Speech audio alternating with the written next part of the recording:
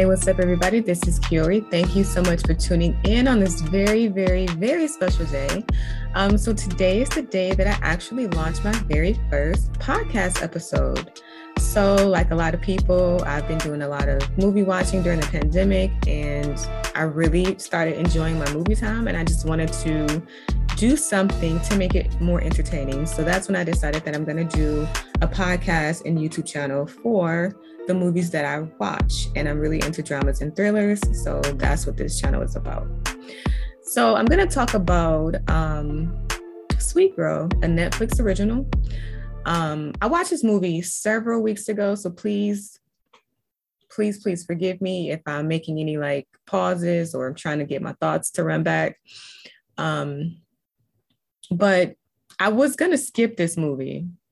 I was going to skip this movie review because I had so many feelings about it, but I fucking watched it to review it. So I decided that I'm just going to go ahead and review it. So I'm going to start to talk about what I really liked about the movie. I liked how convincing that family unit was.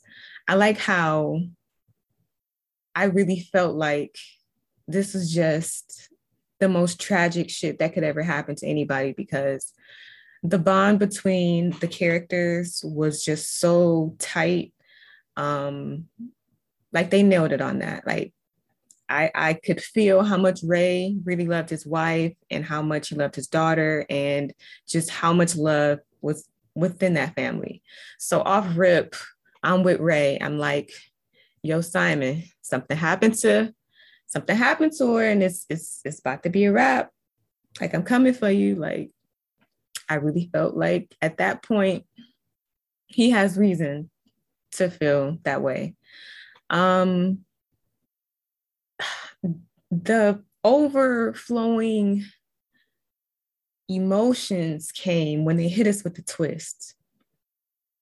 When they hit us with the twist, and I really realized that it was really Rachel carrying out all of those murders, I was like, I was shocked and very emotional at the fact that she experienced so much trauma that it fucked with her psyche. That made me go, wow, that was pretty fucking deep, because shit like that happens. And I mean, sometimes you find your way back, sometimes you don't. So that was like, oh, like, damn. But then when I started to think about it, I was like, well, wait a minute. If it was Rachel doing all this shit, then I got some questions.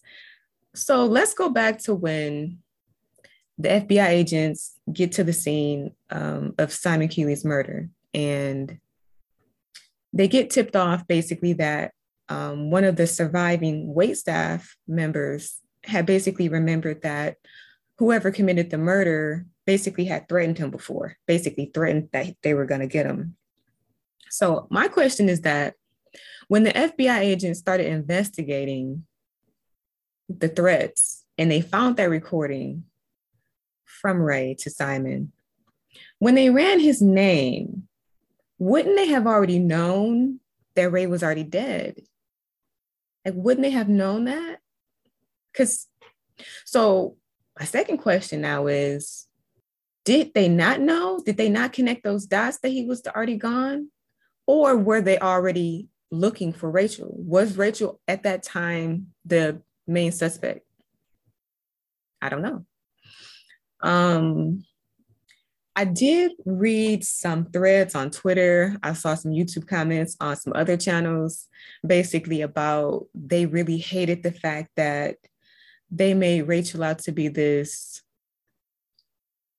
ass-kicking chick. You know, they were basically saying that it was really unbelievable, that really ended the movie for them. You know, there's this very petite young woman who's fucking kicking ass, and it just rubbed them the wrong way because they can't really wrap their mind around how that could be so.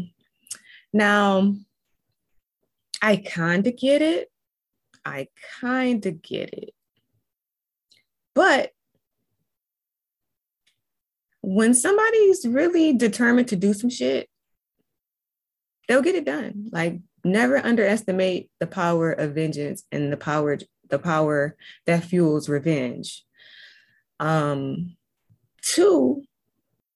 hitmen and these assailants and these violent people, they just don't start becoming violent at fucking 30. Normally, like, it's like a lifelong time period where they've been, training and doing that shit, since they were young. So, like I said, neither here nor there with that one. But another thing that I didn't understand about the movie was, if when we were seeing Ray and it was really Rachel, why the fuck was Rachel in her own scenes? Like, looking at it in the beginning, we're like, okay, dad and daughter. But when they hit you with the twist and you realize it's really Rachel and Rachel, why the fuck are you there with yourself? Like, was that some type of subliminal message about her inner self, or her true conscious is trying to come out? She's trying to break free. She's trying to basically get back to herself. Is that what that was? Because that shit came off real dumb to me.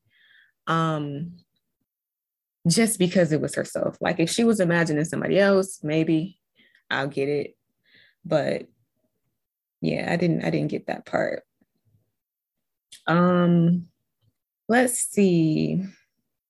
When Rachel basically hooked up with the hitman at the diner, and he basically tipped her off and told her that Diana, Congresswoman, was behind the hit. I liked that scene. I liked it because in hindsight, it was kind of comical, because when we watched it before they hit us with the twist, we thinking it's just two men talking about business. But then you go back and realize it was really Rachel sitting next to this super deadly guy, just chopping it up like it's just normal business. That was pretty dope to me. But what I really liked about that scene was that he actually gave her what she asked for, because in his mind, he's hired to kill you. So I like the fact that he did give her that chance to go to the Congresswoman. He could have just said no and just said, I'm just going to kill you. But she like, well, if you're going to kill me anyway, or if you got plans to kill me anyway, we're going to meet again. So why not? Just give me my shot. And I did like that part about the scene. But in my honest opinion, I really feel like they should have just let Rachel die. When dude had her, because I mean, at one point she was dead, technically, right? Like he had her choked out under the water. I'm thinking, wow, she's gone. Now I'm saying she got far as fuck though. Like, I would have liked to have seen what had happened if she would have made it, but I'm thinking she dead. All right, the movie just ended differently than I expected it, but it would have been a better ending. But nah, they brought her back. So she gets this last burst of energy. She overpowers dude, kills him, and heads over to the Congresswoman. Now, my number one reason for saying that they should have just let her die is because she didn't kill Diana. Like, how the fuck are you knocking off all these heads on your way to the source? Get to the source and then change your fucking mind. Like, I want to know, does that have something to do with her breaking out of her psychosis? Did she now realize what she was doing was wrong because she wasn't in her right frame of mind? Or did she just decide that she'd rather Diana suffer and think about her actions, of how she basically killing off people for business, for big business, for money, basically. I didn't like that, because in my opinion, you got 6 motherfuckers on this list. You didn't knock out all of them, and you gonna let the leader go? That don't make sense to me. You might as well kill her ass too. I just feel like that, because I mean, it just don't make sense to me. That's another reason why, like, the movie was, I don't want to say all over the place, but I just feel like it could have been better written. The actors, did a good job. But yeah, should have changed the ending if you were gonna let it play out like that. So all in all, if I had to rate the movie, I give it a 2.